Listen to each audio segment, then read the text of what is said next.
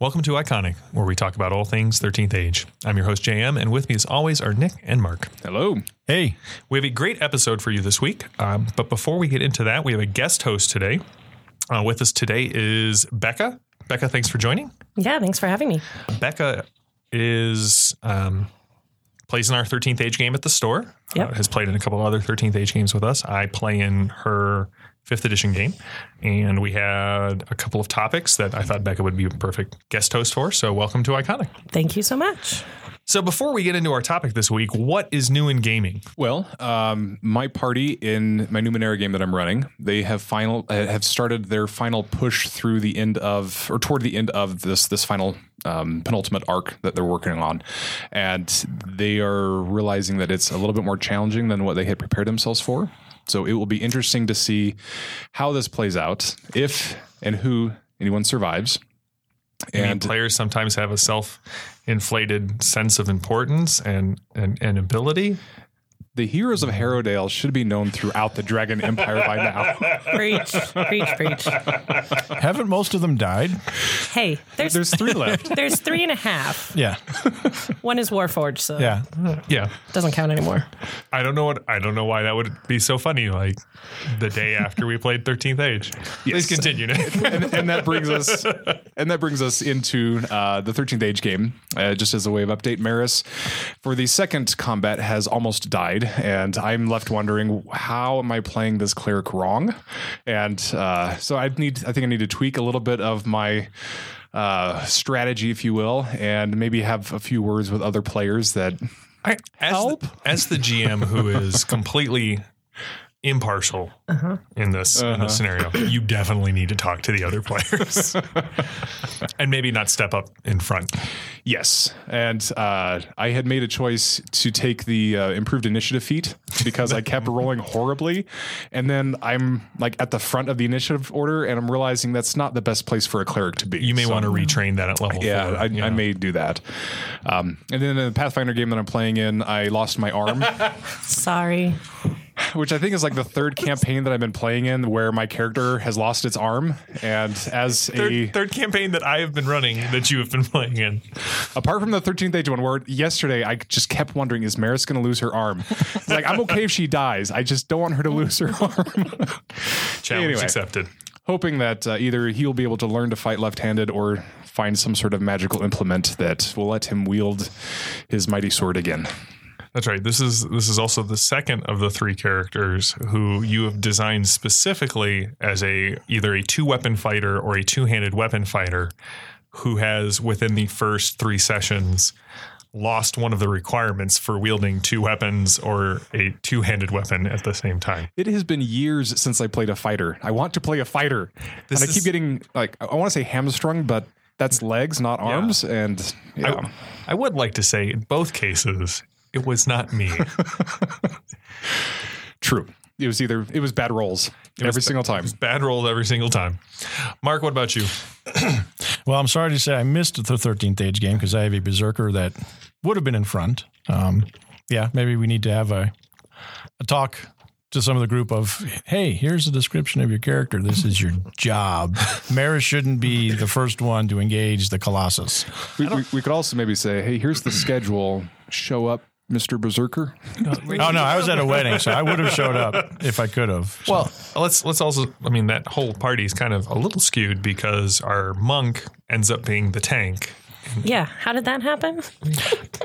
Believe me, I don't have a problem with my berserk. I want to get out there and trigger all of those, and I think it'll be a fun character. Next session, you'll be fine. Yeah. So, what about you, Mark? What's and then the one I'm running, because of some work engagements that not everybody could make it.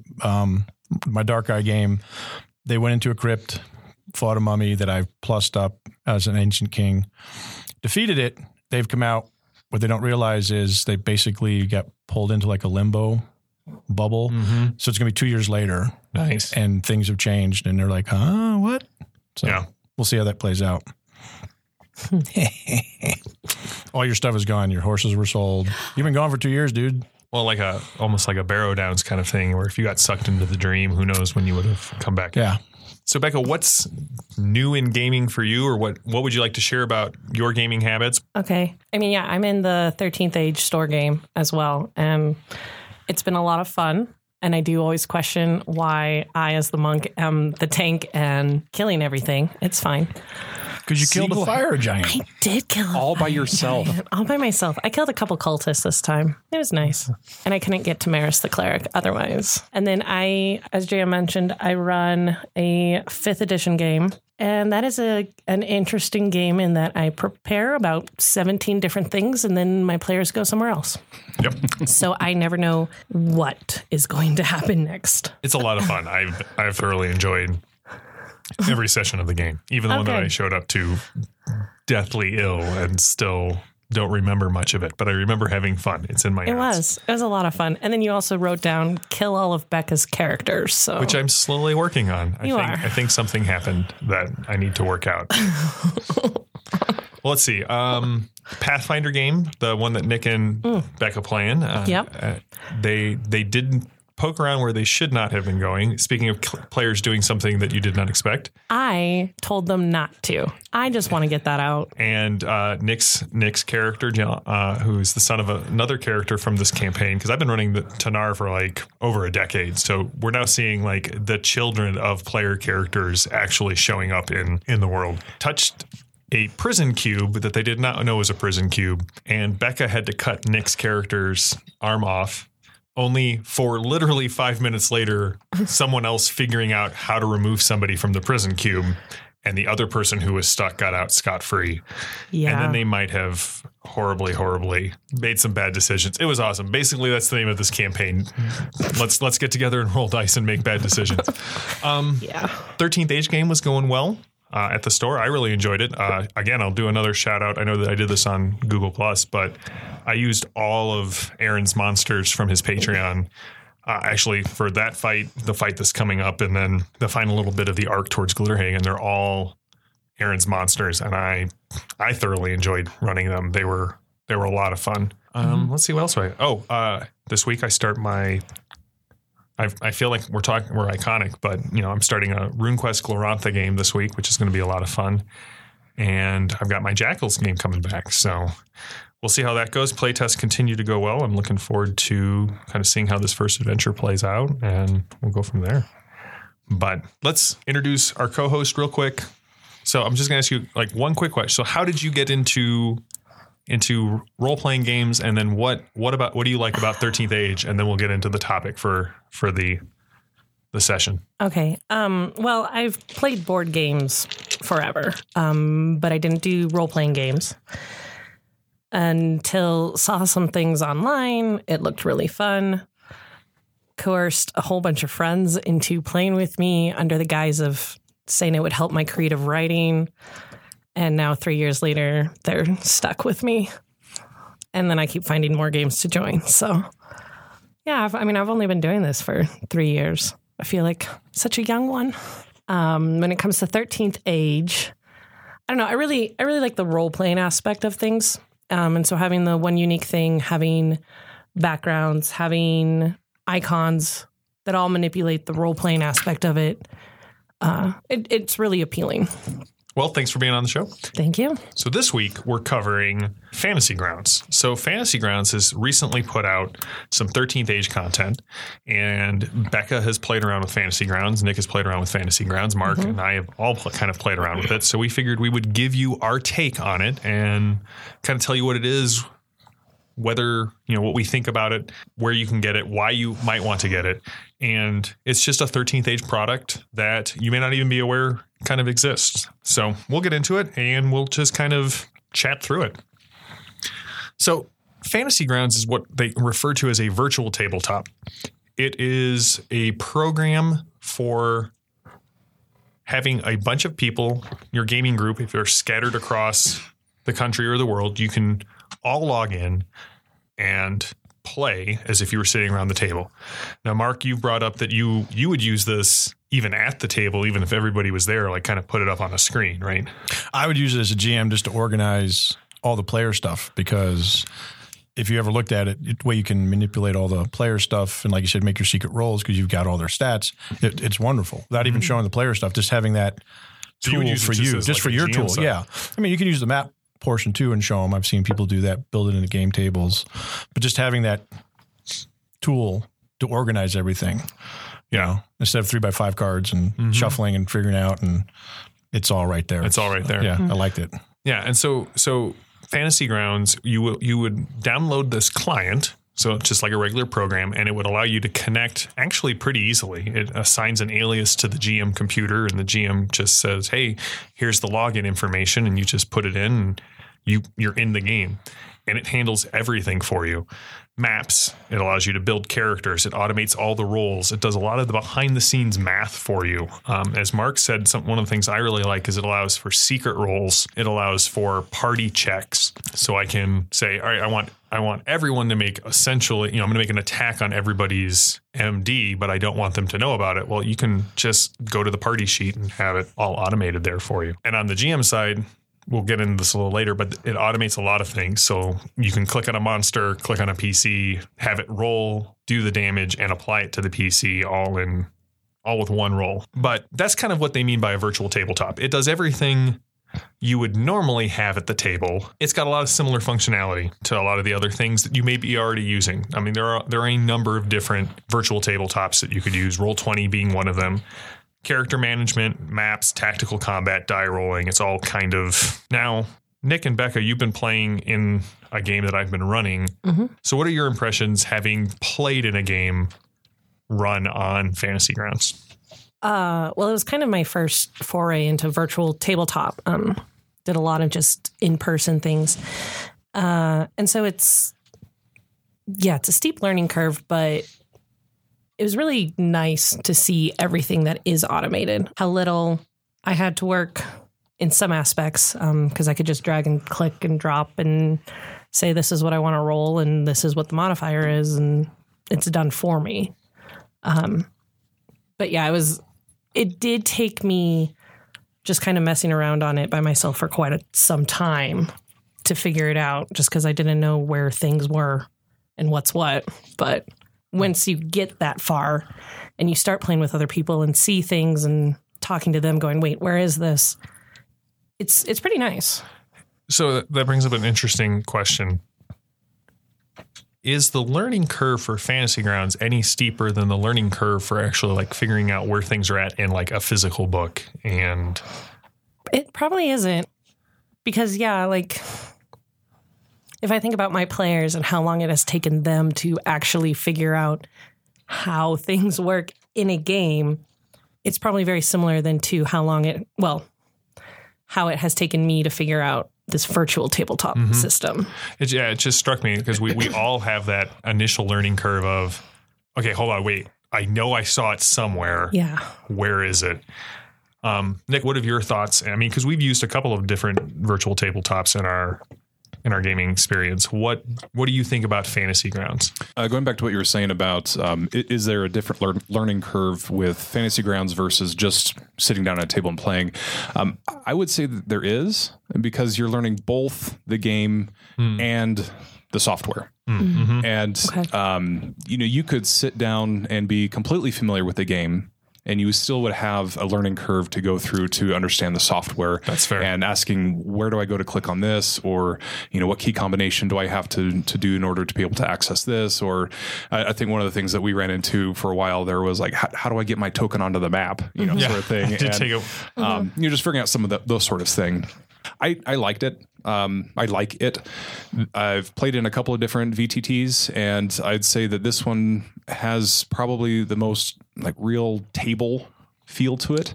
I like the fact that it's a client, and seems to be less strenuous on my internet connection, and I like how customizable it is. Well, and that brings up an interesting point. Unlike some other VTTs, this is literally just the table. This is the table, the rule books. If the GM or you as the player have bought the rule modules, you have access to all of that. It does not do sound. It does not do video. You have to do that through some other medium.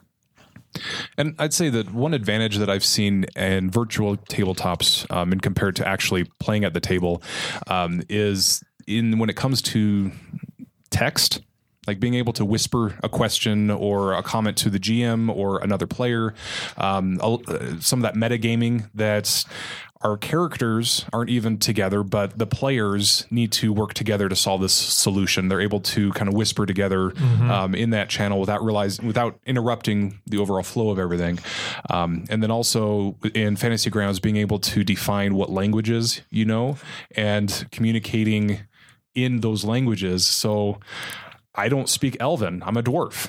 And I'm seeing this chat thread and it's all in Elvish and I don't know what's going on. You just know people are talking around you. Yeah. And so it then forces me to in character engage what's going on. What did you read? What did that letter say? Or what was these markings on the map? So there are certain things that I find there's a little bit more immersion into the game when you're using that virtual tabletop than when you're actually at a table. Well, that was one of the things we were poking around with last night. Like you can set a mood. So everything you say says angrily or frustrated, or you can emote, type in emotes that you can be doing while people are doing other things just to continue to kind of immerse yourself in the role-playing aspects of things. So Mark, you haven't actually played in a game on Fantasy Grounds, but you have played around with Fantasy Grounds. What are kind of your initial thoughts and feedback on that? Well, to just pile on what they said too, I did feel it was a little steep learning curve. What I did like is there are links on their site that go, hey, you can go and read this and they'll step-by-step show you how to do stuff. I would definitely say you need to know 13th Age somewhat before you dive in. If you're trying to learn the game and this, you'll miss stuff just because you have to create your character. And it's not like when you have the rule book and you can kind of flip through and look at, you need to know what you want to do. But once it's created, I thought it was great. Yeah. And I will say that, and I don't think it's necessarily a detriment. I have played in other, I like Fantasy Grounds. Let's just put that out there. And I should have said this at the beginning. We are reviewing the 13th Age module, just the modules that have been gifted to the show by Fantasy Grounds. So thank you. So this review is partially sponsored by Fantasy Grounds. But I have Call of Cthulhu, I have Castles and Crusades, I've got Pathfinder, I've got 5th edition D&D, and they all do it a little bit differently. Pathfinder is a very automated character creation. You can know nothing about Pathfinder and it has the step-by-step. You just click on the next button and make your choice. The 13th Age one, while everything is in there and all of the math and all of the automation is in there and it's wonderful, it's really almost easier to make your character on paper and then go, because you basically have to say, oh, I have these powers, and it's just a big table of powers. So you type in each power and drag it over to your character sheet. I have these feats. You got to drag it over to the character sheet. It doesn't take necessarily any more time.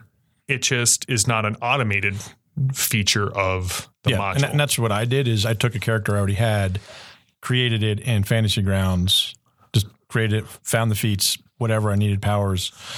Couldn't do it with the Berserker. Oh, and even though they don't have 13th Age Glorantha, I took my Berserker and you were able to build it. I built it. Yeah. And I just had to cut and paste from the PDF into this for the power description. So I knew what it did. Yeah.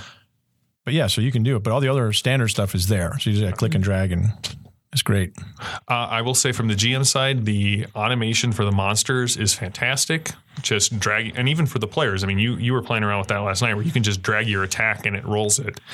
If you actually have tokens on the map, what's neat is if Nick selects his target as the red dragon and rolls his attack, it will tell him immediately whether he is successful or not, because it will compare the attack roll versus the defense that the attack is listed against versus that monster's defense. So it does automate a lot of it in a way that I don't think you necessarily need at the table, but is a cool bell and whistle of the thing.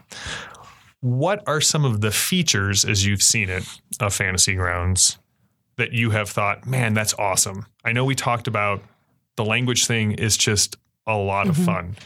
They actually have special scripts for most of the common languages in F20 games. And if you toggle your language to the one you speak, it's only going to it'll show that you're speaking in it. Like it'll put up the script, the Elven script, But if you don't have Elven listed on your character sheet, it won't provide the translation for you, which is very cool. Yeah. But Becca, what were some of the like 2 features that you thought this is really cool? So in playing with characters the other night, I increased the level from 1st level to 5th level, just clicked on the damage dice and it automatically ended up rolling 5 dice. And so just like not having to worry about counting out everything that you have. Being automated like that was pretty cool. The dice rolling is fun. I'm sorry to interrupt, but No, it you're is. fine. You can like define your dice color and it has dice physics. And when you roll them, if it's a roll that everybody can see, everyone gets to see the die bouncing around, which is just a neat little effect because you are looking for that 20 to come up. Although as a player, it's a little bit disconcerting to see these shadow dice being rolled, because then you know the GM's rolling something. And I don't know what you're talking about. I've never experienced the table from that side. It's terrifying because you just watch it and all the players all look at each other and we're like, oh no. especially when it goes from 1 die to suddenly he's rolling like 7 dice. Right. What is going on? Run away. Okay, so what's another thing that you like about it? I don't know. Like, I mean, we've mentioned the languages, the tokens, figuring those out finally was nice on all the different maps that you can see. It's just kind of a fun program that you can sit and you can really feel like you're just playing on it. Yeah. It does automate a lot of the, like you can, as the GM, do loot rolls or rune rolls or demon or dragon power rolls. I don't know why one would be looking at that, but you could do that. Nick, what about you? I think that one of the cool things about it is I think it creates a more of a collaboration type experience for the players. The fact that you can view the shared party loot or the shared party gear, you're not relying on one person to be keeping track of it all. And then if that person doesn't show up that night, how much gold do we really have? How many of these healing potions do we really have? You just click on that and you can see that full list there. And then in that context, it's the same thing with the notes. That was one of my things, yeah. Everyone being able to contribute notes and type stuff up and keep track of things, flagging key NPCs that you want to keep track of or goals that you're working on. Again, in that same thought, typically there's a player or two who are good about taking notes at the table. And if they're not there, sometimes the party flounders. So having all of that stored there in a way that everyone can access it and everyone can benefit from that, I think is a huge asset. Yeah, I would agree with that. I like the fact that it provides a repository for the players who want to contribute to that's available to everyone. And one of the ones that I like is it's not space intensive for, you install it on a computer. So I have all of my hard drive space to save the notes and the maps and the tokens that I'm using.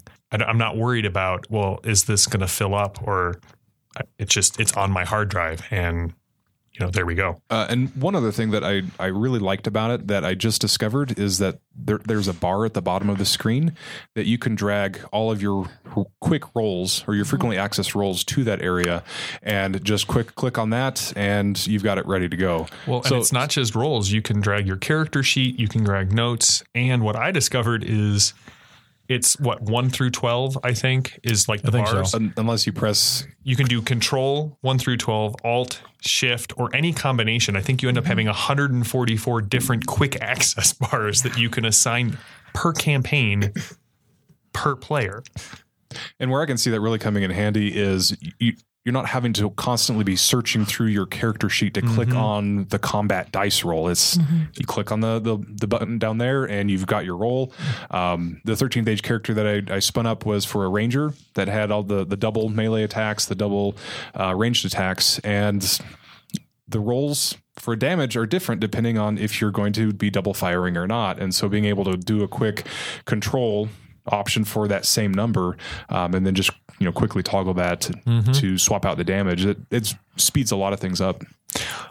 From the GM, I've been using it. I'll put my encounter sheet down there and I'll put the map down there and then I'll put each of the monsters down there for that week's fight so I can quickly just go, crap, how much damage does the Balor's Aura do? Oh, There we go. That much damage and you're dead. Mark, what about you? What stood out as like a feature that, because you've mentioned that you would use it just on the side, like Yes, and not having used it as a virtual tabletop and played in it, what I saw just as from a GM point when we messed with yours and I saw the GM part of it, I just like the organization, especially like our 13th Age at the game store. There's a lot of players. Mm-hmm. So instead of 3x5s, you can have everybody there. You can do your secret rolls. So everyone's there and talking and has all their notes, but you can have all your stuff organized. And you can, again, instead of opening up or printing out the Baylor page, you can just go Control 10, Baylor, boom. And you can look, oh, look, here's my die roll. Maris, you just took 160 points. I think I may actually try that for next month's game. Like, Yeah, it's just an easy way to organize it, and all your notes are there. So all your prep is, Now, if you were running it just as the GM, would you even need an internet connection, or could that No, all you of that can- be run locally? You can run it all locally. Yeah, it's actually, I think I may actually try it at the next store and we'll just do like an update, if you will. But I have to say the two things that I like the most are the party sheet, which is where you can keep track of XP if you're using XP or advancements. It actually, did you notice there's a part of the spot on the character sheet to take your incremental advancements? Yeah. Which I thought was brilliant. But the party sheet lets me go, okay, at a glance, what's everyone's hit points at? What's everyone's AC, physical defense, mental defense? What's their initiative bonus? And the combat tracker, which automates initiative. It's very easy to kind of move around. And I really like the ability to say, the dragon is breathing on the three of you. Sweet. Here's who's hit. Here's who's not.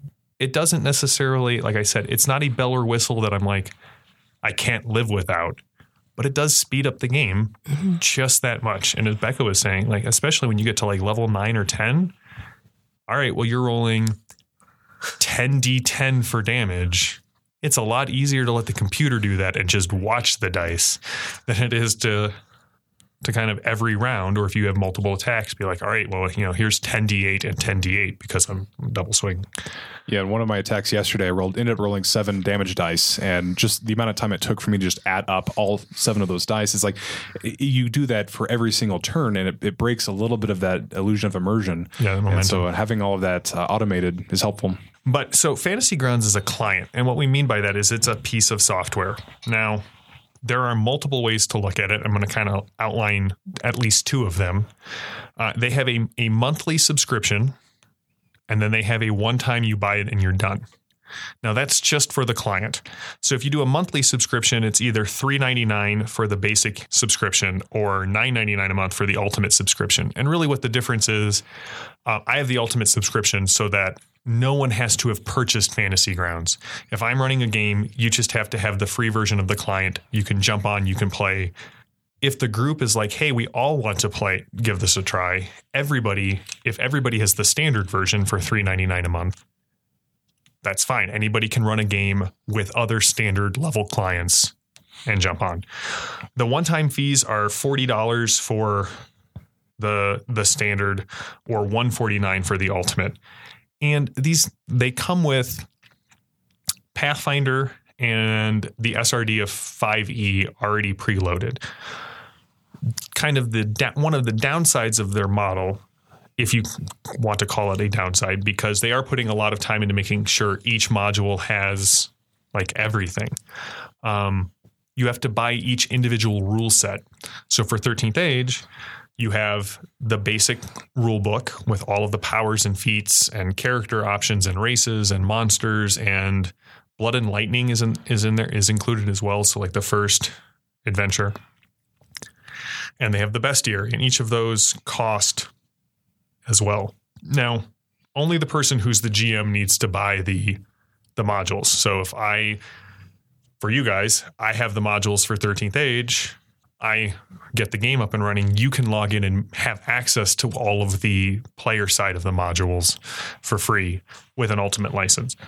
The rule set for 13th Age is $45. The bestiary one is $20, and hopefully we'll see more and more of these start to come out.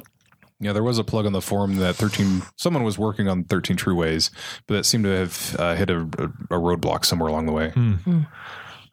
But maybe 13. I know very little about programming, and for how smoothly Fantasy Ground works, I can only imagine the amount of time and effort it goes into not just building the database for these things, but then testing it to make sure it all works well and it all works with what's come before and it will work with what comes after. So it's got a steep learning curve, and it is pretty pricey to get into. Is there anything else that, having used it, that you guys kind of see as a negative, a hiccup, something that just doesn't sit as well with you as some of the other things? Two things that come to mind. One is, and you've already mentioned this, there is no native audio or video support with Fantasy Grounds. So you will have to go and find another option to handle that piece of this. So whether that be Discord or Hangouts or Zoom or Skype or whatever that is, you will have to figure something else in addition to that. And the other thing that caught my eye is that this is designed for Windows. So if you're running Mac or if you're running Linux, you can install it, but it will be using the Wine wrapper for it. But all of the coding and all of the effort that's going into this is specifically for Windows, though they have ported it to the other ones. And I run a Windows computer, so it doesn't affect me, but I know that will be an issue for some other people.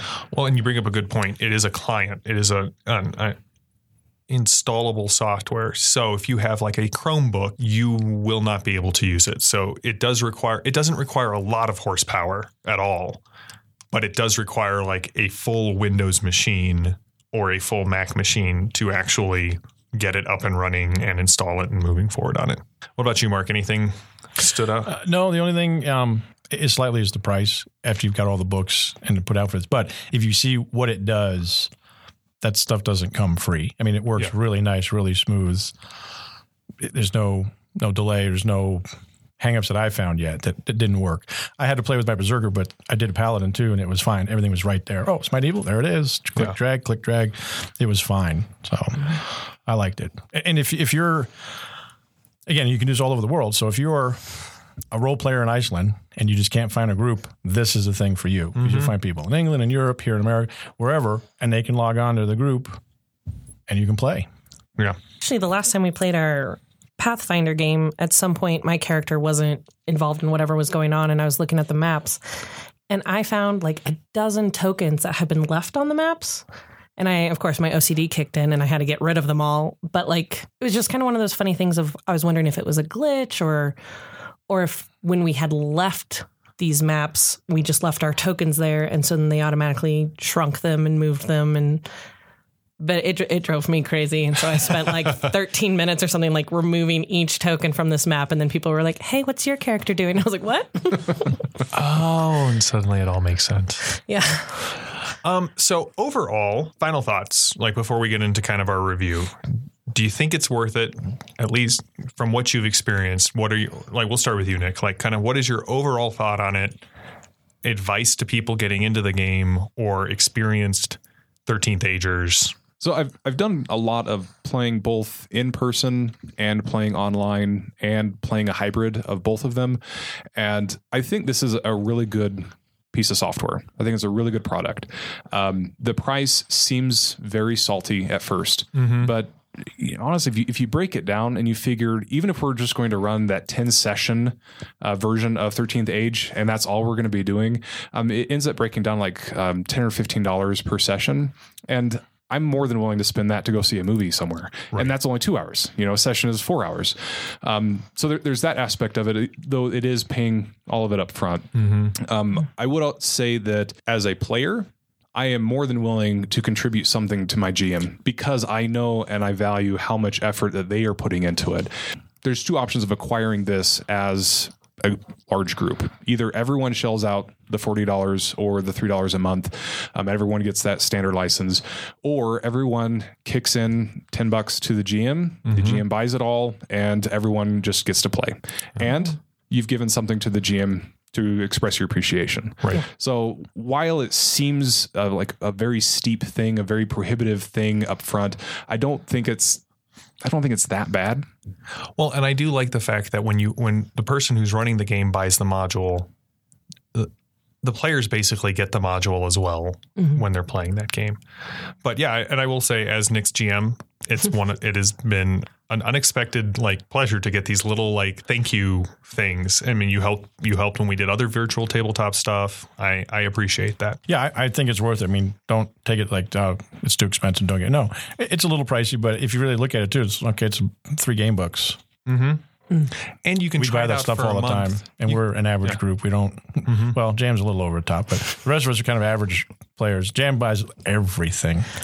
Not you guys everything. Will yeah, I stay and we like it. We like it. I mean, you expose us to a lot of stuff that, oh, what's this? Oh, yeah, you bought this new 7th Sea stuff. What's this about? Oh, Thea. But yeah, and I was thinking about the same thing Nick said. It's nothing to take a group and say, hey, if you guys chip in, we'll have this. Because it's usually the one person that are always GMs. Okay, that's $10 and you'll get it. We sign up for free and we can play. Yeah. That way, if I can't make it, hey, I'm on a business trip in California, I'll log in instead of just doing Skype. You can have my character on the screen, see my roles, communicate with me and do everything. I like it. And I just had the thought too that if you wanted to try it, everyone paying $3 or $4 a month, say we're going to try this for a couple of months. I mean, that's a pretty low entry point in that regard. Yeah, I was going to say that as well. And then even if you did buy the standard license outright, I mean, upgrading it to the ultimate, you end up paying the same price either way. What about you, Becca? Anything what are your kind of final thoughts and experiences with? I would definitely say that if you're going to play on it, to take some time and learn where everything is before you start playing your game with everybody else. Yeah. And then that way, once the game starts and you do have people who are asking, where's this? Where's that? At least somebody in the group knows. Yeah. Spinning off of that, if you guys, Matt Colville has done a YouTube video on Fantasy Grounds. Fantasy Grounds has done a lot of excellent work in providing, I think, an understanding that there's a learning curve there. There are hours of YouTube videos. If I come into something where I don't know how to work, a quick Google search usually leads me to a video or an article that they have produced that explains it super easily for you. Oh, yeah. When I signed up for the free version so I could log on to yours, it's one of the first things you get is click here, read through these instructions on how to use the software right from the get-go. They don't try to hide it right up front to tell you need to watch this so you're not completely lost. Yeah. So that helps. Now, from a GMing's perspective, one of the things that I like about it is, as I said, I have Castles and Crusades and 5th edition and Pathfinder and the Pathfinder 2 playtest that they're constantly updating, and 13th Age. It's one platform that allows you to do a ton of different things on it by just purchasing these little modules. And we don't really see it yet for 13th Age. I hope that they do Eyes of the Stone Thief. But for Castles and Crusades, their adventures and the way they take a physical product and make it a digital product is top notch. But the other thing is, if you get it, go to the forums. There are so many people who are making fan versions, so they're free versions of games systems using basically the core, I think it's the core RPG, their generic RPG interaction software is. I've got 2nd edition AD&D. I grabbed a Rifts one. I mean, some of them are better than others, but so what? There are fans who are producing material that you don't have to design. You don't have to learn the software program for. And they may not be perfect. They may not be as polished as the paying ones, but they're there. You can find Numeneras on there. No, so I was going to say, when you said you have all these games, so you buy one Ultimate and then you just get the modules for the different game systems. So it's not like you have to buy this over and over again. It's once, and then I saw that in the demo when I had the show. Yeah, there's a whole bunch of stuff that comes with the Ultimate already. And if you like Fantasy 20 games, D&D and Pathfinder are wildly supported. So I think we kind of covered. I personally hope that they do more 13th Age books. For what I would really like to see is the Book of Loot 1 and 2. I think 13 True Ways needs to get out there so that Kawanishi can join the 13th Age game. Man, if they could do 13th Age Glorantha, that would just be... Give him some time. Yeah. That's a big book. That is a big book. And it just came out. And you know what? I can dream. Yes, you can. You can either get their products through fantasygrounds.com or you can get them on Steam. And the reason I mention Steam is Steam routinely has sales, and Fantasy Grounds routinely goes on sale, and you can get it 25% off. So if you're interested in it and you're doing the monthly purchase, you can get modules, you can get rule sets, you can get the game on sale if you're willing to wait just a little bit.